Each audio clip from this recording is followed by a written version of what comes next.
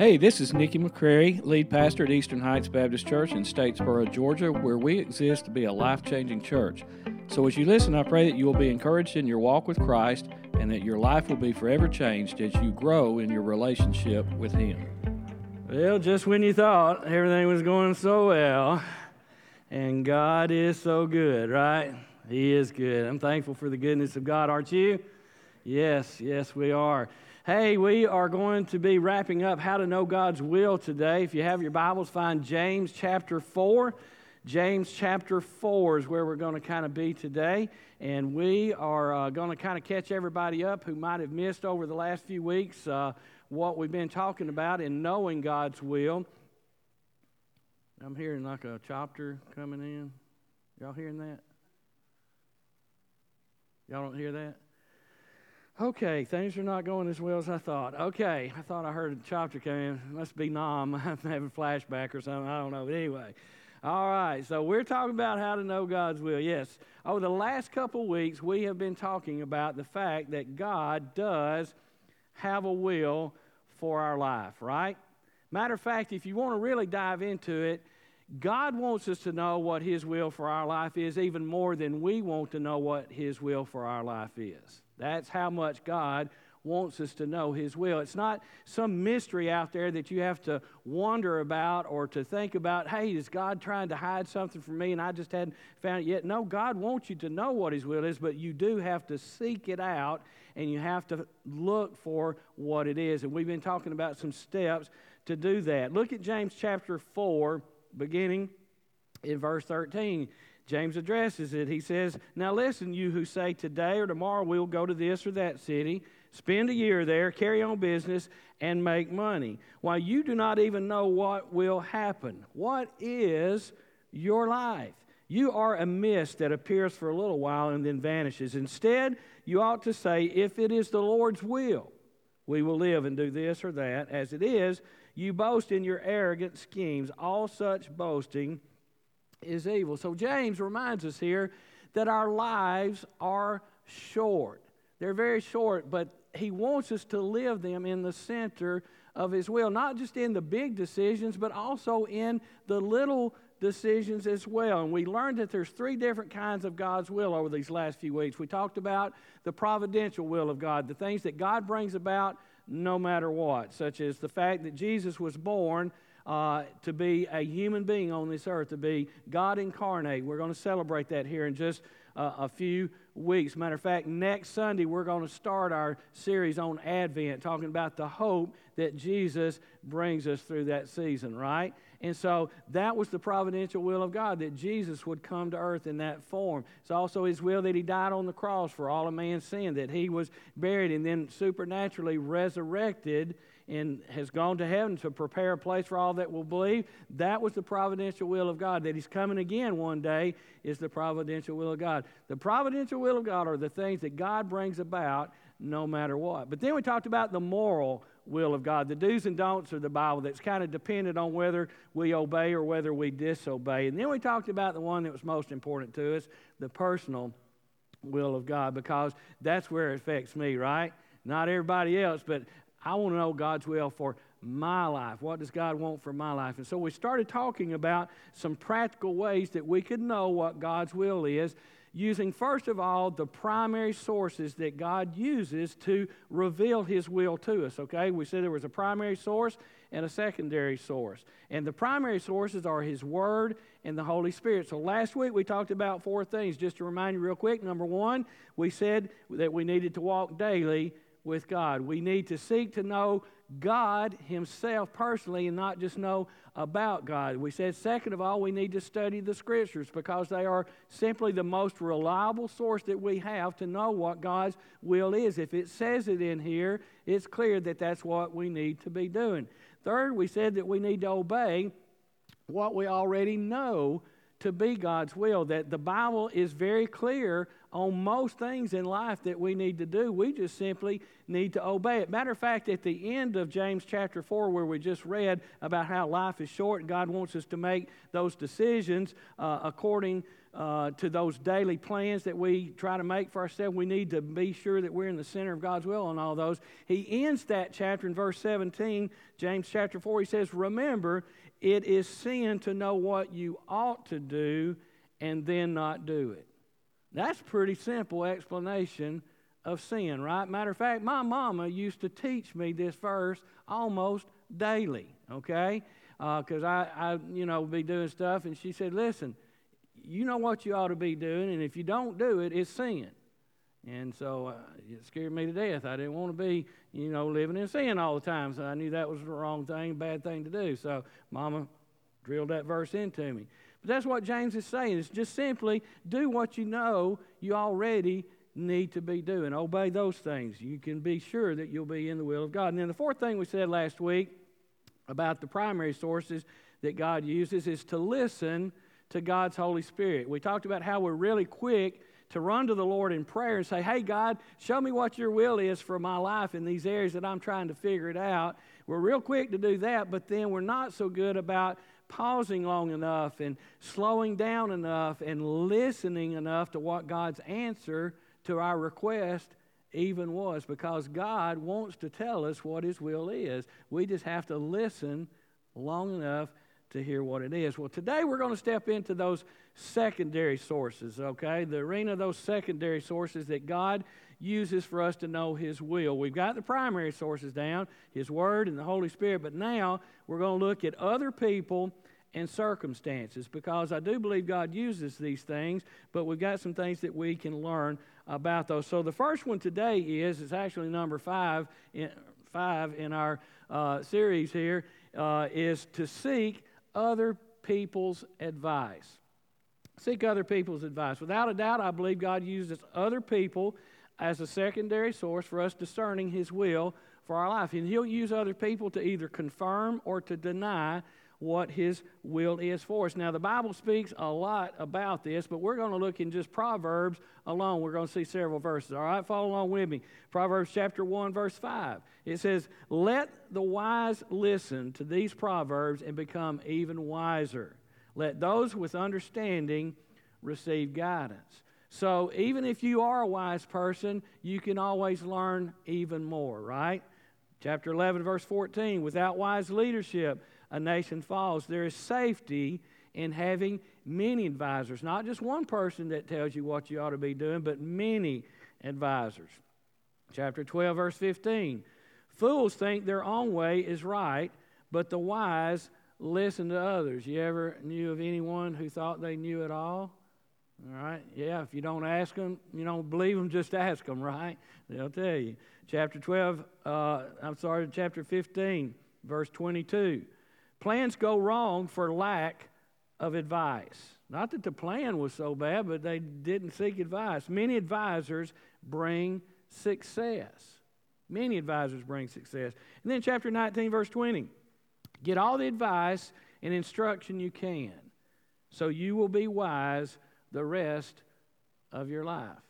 A lot of verses right there in Proverbs about getting counsel and advice from other people. And so getting wise advice from wise people, the Bible says, will make you a wise person, and it will also help you in discerning and figuring out what God's will for your life is. One of the most important questions you can ask yourself if you're trying to make a decision about something in your life and about whether it's God's will or not is just simply this: what is the wise thing for you to do? What's the wise thing for you to do? It's not always about what's right or wrong. What's the wise thing for me to do? And here's where I feel like I need to give you a little advice on getting advice from other people, all right? Because it really does matter who you're getting advice from. Matter of fact, it matters a lot, all right? And it doesn't matter whether you're listening to a podcast or you're listening to, watching videos of somebody, or if you're reading a book, or you're talking to a friend, or even listening to some of the preachers out there, okay?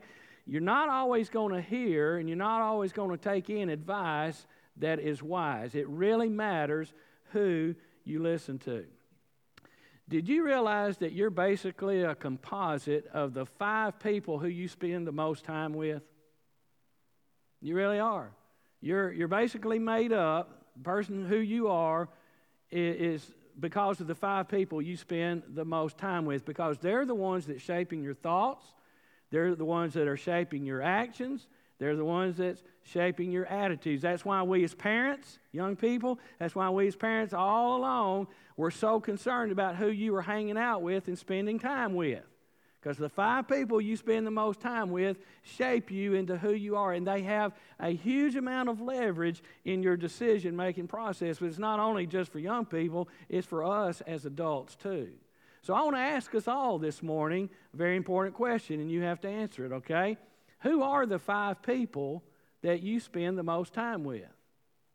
Who are those 5 people? Because they are the ones that just have a huge amount of leverage in your decision-making that's going on in your life right now. So while you're thinking about who those 5 people are, I want to tell you 2 other major factors about getting advice from other people, all right? The first one has to do with choosing the right people, right? You need to choose the right people. Don't limit yourself to just these main 5 people in your life. You need to choose some people who know you well, and you need to use some people who don't know you very well. Now, I know some of you already know this, all right? You just need to start practicing it, all right? So that's why I'm reminding you about it, all right? Choose some people who know you well.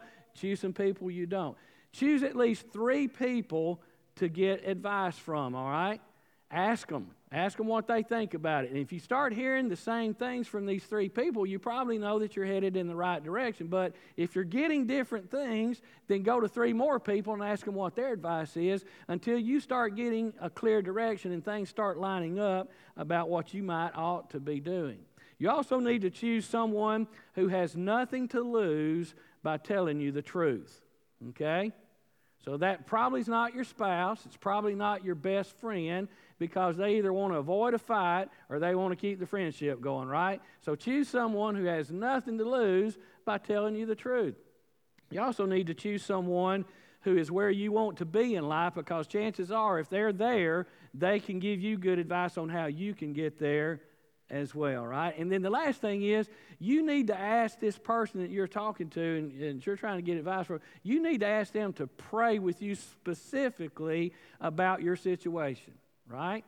Ask them to pray for you specifically about what you're trying to make a decision about. And then when you're praying to God, you ask God to speak through that person to you the wisdom that you need to hear so that you can make a wise choice. So the first thing has to do with choosing the right people. The second thing has to do with using the right people, okay? With these people that you're talking to, you need to ask them, hey, are any of these options that I'm considering, did they violate a biblical principle that you're aware of? Because did you know that there are some people out there that might have more biblical knowledge than you?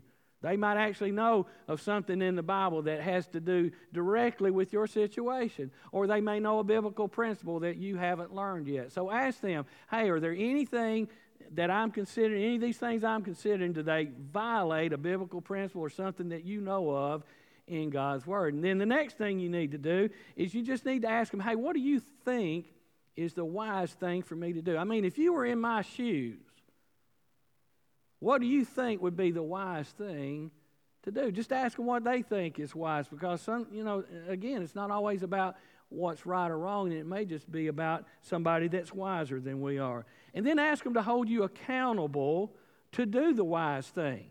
If you kind of come down to something and you know what the wise thing is to do, ask that person to hold you accountable. Ask them to check back in. Give them permission to check back in with you. Hey, did you follow through and do what you talked about, you figured was God's will for you to do in your life? All right? However, I feel obligated here to tell you a very important thing, and that is, don't feel obligated to always follow their advice, especially if you feel like it isn't right for you and it's not wise for you to do. Don't feel obligated to follow their advice. Just because you ask for it doesn't mean you have to take it or follow it, because you know what? Ultimately, the decision is yours, and you have to live with the decision, right? Not them, but you do, all right? In 1 Kings chapter 12, we find the story of Rehoboam. Now, many of you are familiar with this story if you've gone to Sunday school much of your life, but if you haven't, you may not be familiar with the story, and we don't have time to read the whole thing today, so I wrote down the reference verses for you in the bulletin. So if you didn't grab a bulletin, you might want to grab it on the way out, because I really hope that you'll read this whole story. But the two main characters in the story of Rehoboam is, of course, Rehoboam, and then another guy that rhymes with it named Jeroboam, okay? And Jeroboam was Israel's spokesperson at this particular time for the nation of Israel, and King Rehoboam was about to be voted in as the king of the nation. So both of these guys were pretty influential with the people that they were with, and they needed to make some really big decisions about some things coming up. So they both sought other people's advice, which is what we're talking about, and how to know God's will. One of the steps is considering other people's advice. And so that's what these two guys did, Jeroboam and Rehoboam. They asked for advice. And I do hope that you'll read the whole story later, but I'm going to go ahead and tell you some things that we've learned from the story, and that is, if you're facing a situation where the pressure's on and you need to know what to do, it's a good idea to ask for somebody's advice. It's a good thing to do. However, it is a really bad thing to ask the wrong people for advice. Seeking advice from the wrong people can actually be very devastating, and that's what happened for Jeroboam and Rehoboam. Matter of fact, King Rehoboam ended up without a kingdom to rule because he didn't follow the advice that was given. Jeroboam ended up worshiping false idols, leading the nation of Israel to worship false idols, and ultimately was destroyed because of his decision and the advice that he was given. But here's the biggest thing to not miss about this story. Again, go back and read it later on this afternoon or sometime this week. Don't miss this, though. Both Rehoboam and Jeroboam, they both asked for other people's advice. But neither one of them ever stopped to ask what God's will was. Go back and read it. They asked for other people's advice, but they never once asked for what God's will was in the situation. And then even when God tried to use other people to tell them what His will was and what they should do, they refused to listen to it. Getting advice from the wrong people can be very, very devastating. But I do believe advice from wise people is very useful, but it is a secondary way, and the reason why it's secondary is because it is unreliable sometimes, and it's real easy to just kind of brush off and kind of refuse to listen to it. But you know what?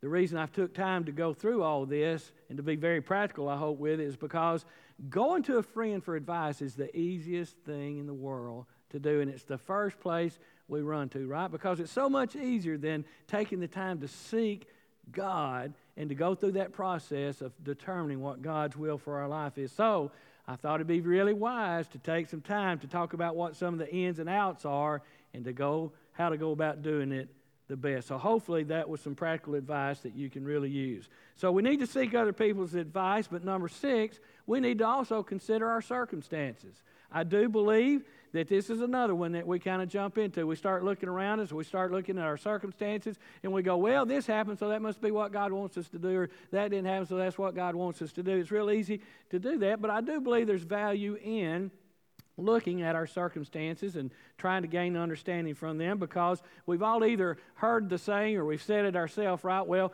God closed that door, or God opened this door. We've all said that or heard it, right? And I do believe there are definitely times when God comes along and our circumstances line up in a certain way where it's obvious this is God's will for us. This is the direction He wants us to go. It's obvious. But I do also believe there are times when God closes those doors and He says, this is what I don't want you to do. Matter of fact, flip back just a few books to Acts chapter 16, okay? Flip back there to Acts chapter 16. We see a very vivid account of Paul and Silas while they're on their missionary journey. We see what happens to them about this closed door or window, or however you want to think about it in terms of thinking about God opening and closing doors and windows and things. It happens in chapter 16, verse 6. It says this: Paul and Silas traveled through the area of Phrygia and Galatia because, and listen to this, the Holy Spirit had prevented them from preaching the word in the province of Asia at that time.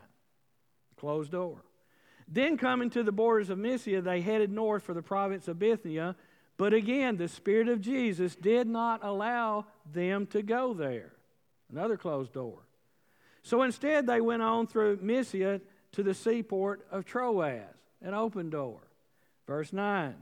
That night, Paul had a vision. A man from Macedonia, northern Greece, was standing there pleading with him. Come over to Macedonia and help us. So we decided to leave for Macedonia at once, having concluded that God was calling us to preach the good news there. An open door. So even the great apostle Paul had closed doors and open doors that he had to follow under the leadership of the Holy Spirit of God. So it's clear that God uses closed doors when he doesn't want us to do something, and he also uses open doors when he does want us to do something. So that leaves the person sitting out there now, and you're about to lose your mind, okay? Because you, and you know who I'm talking about, you are a decision maker, okay?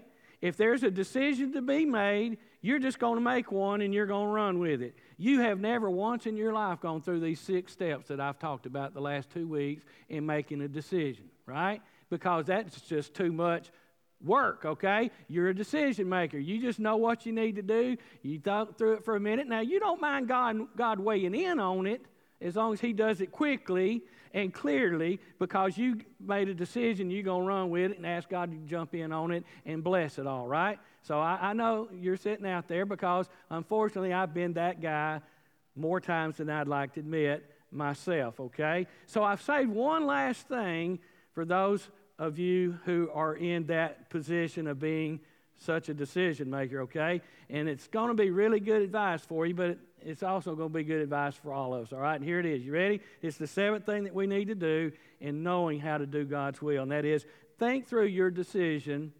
logically, okay? Just think through your decision logically. Put all those other 6 things aside and just ask yourself the question, does my decision even make sense? All right? Simple, right? Let's just get real. Does my decision even make sense? And so, again, from a practical standpoint, get out your notebook, get out your notepad that we asked you to get the other day for those other things. And I want you to write down your situation, and then I want you to list all of your options. Outside all of your options, I want you to make 2 columns. One is for a benefits, if I do this, and then the other thing is the disadvantages if I were to do this. So kind of a pros and cons. And see, I don't think there's anything unspiritual about making a pros and cons list, because God doesn't mind us using reason. He's given us our minds to use, and he wants us to use our minds, okay? But logical reasoning alone can be very, very unreliable, and that's why it's a secondary source. And so you need to make sure that you're not just using logical reasoning alone. Matter of fact, if you're wise, you will ask somebody else, hey, is what I'm doing or about to do, does it even make sense to you? Okay? Because what's logical to you may be very irrational to a lot of other people, all right? If it is, you probably need to know now. Proverbs 14, verse 15 says it this way. The prudent, not a prude, okay, that's a different word. The prudent is someone who acts with care and thought about their future. It says the prudent carefully consider their steps. One who acts, rationally and logically, they think about what they're going to do and how it affects their future. And I think God wants us to do that. But I think when using logical reasoning, we also need to make very, very certain that we, in our thinking, that it's lining up with God's thinking. That is, our reasoning is lining up with what God's values are, not just what the world has to say, because therein lies the danger. See, when we get to thinking about logical things like that, sometimes what might make you prestigious, what might make you successful, it might seem very, very logical, especially from the world's point of view, but I just want to remind you that prestige and success, the way God measures it, is often very different. And so the question today is, do you want to be in God's will, or do you just want to be in the world's will? and go the way of the world? That's the big decision you've got to make. So you're asking yourself the question, hey, is what I'm doing making sense? And just be logical about it. So let me give you some final thoughts on how to know God's will, all right? Unless God's Word clearly states the do's and the don'ts about what you should or shouldn't be doing, chances are you're not going to be 100% sure about what you ought to do. Matter of fact, the bigger your decision, the more the percentage is going to go down, okay? I thought one time about having that marrying kind of piece. We just had a wedding this weekend and last night, and I was talking about a marrying kind of piece, where you're pretty sure you think you ought to marry this person, but, it's just hard to know 100%, right? Because, marriage is for a lifetime, and you've only been with this person for 6 years so far. You got 60 more to go. Who knows what's going to happen, right? You're pretty sure.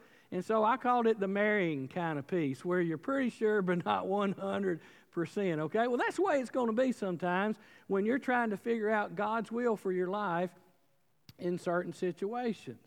You're not going to feel 100% sure, and if you wait till you are, you're never going to do anything. So it's hard to always know exactly 100% the decision you need to make in the direction that God wants you to go. But when one of your options that you've picked, when one of your options lines up with God's Word, when it lines up with what some wise people that you've been talking to are saying is a good idea, when you've prayerfully considered it and poured time in prayer about it, and then your circumstances are starting to line up, listen, you just need to go for it. You just need to go for it even though you're not 100% sure. Because here's the deal, and it's in your bulletin there. I hope you write this down. Maybe write it in the flyleaf of your Bible because it's very, very true. It's very difficult for surrendered people to miss the will of God. It's very difficult for surrendered people to miss the will of God, but it's also very difficult for disobedient people to find the will of God. See that? And see, surrendered people, they're always looking for God's will. They're studying His Word. They're walking daily with Him. They're praying about it. They're talking to wise people. They're surrounding themselves with wise people. They're asking for advice and wisdom. They're surrendering daily to what God wants to do. Listen, knowing what the will of God is for your life is God's will for your life. I said it before, I'll say it again. God wants you to know His will for your life more than you want to know what His will for your life is. He really does. He wants you to know. Luke chapter 11, verse 9 says, "And so I tell you, keep on asking, and you will receive what you ask for. Keep on seeking, and you will find. Keep on knocking, and the door will be open to you." Tried to make this very, very practical because you know what? I believe everyone here wants to know what God's will is, but a lot of times we just don't take the time and effort to do these steps that we know that we need to be doing to figure it out. But Luke tells us to keep on asking, keep on seeking, keep on knocking. He wants you to know what His will is. And as you walk in what you do know to be God's will, what you don't know will become more clear. You get that? Let me say it again.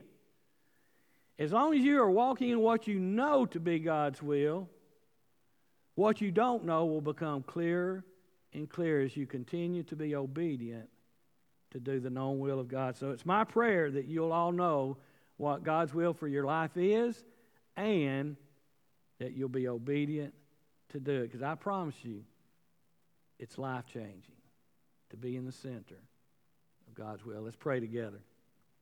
Father, thank you for your wisdom in this word today.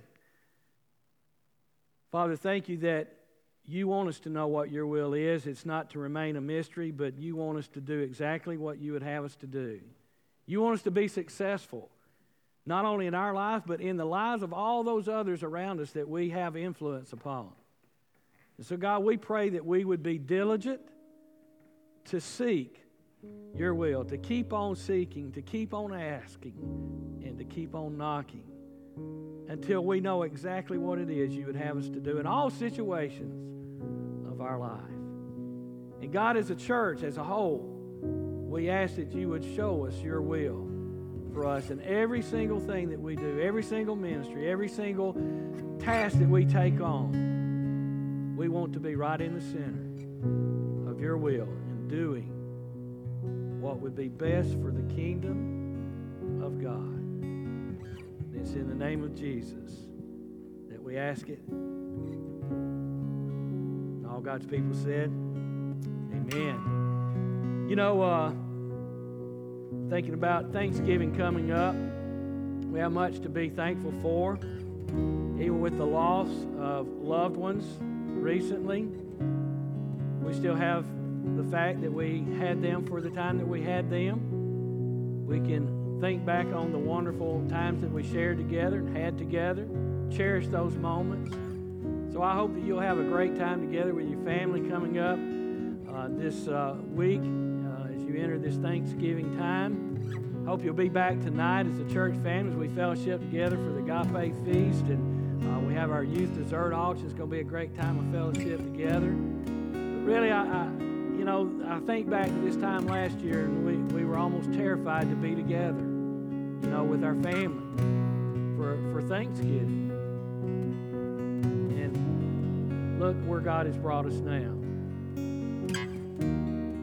And so we have the opportunity not only to receive God's blessings, but to share those blessings with other people. Yes, it's a difficult time for some. Not all of us will be able to be with all of our loved ones like we'd like to be. But I just want us to think about how that we can be thankful and then realize how God can use us to be that source of encouragement to others around us as God uses us this week. I hope you'll be back again, like I say, tonight. Be back next Sunday as we begin our season of Advent with the hope that Christ brings us. In all things, He is our hope. He's the reason for the season. We hope you were encouraged by this message today. If you would like more details on our church, please visit us at ehbcstatesboro.org.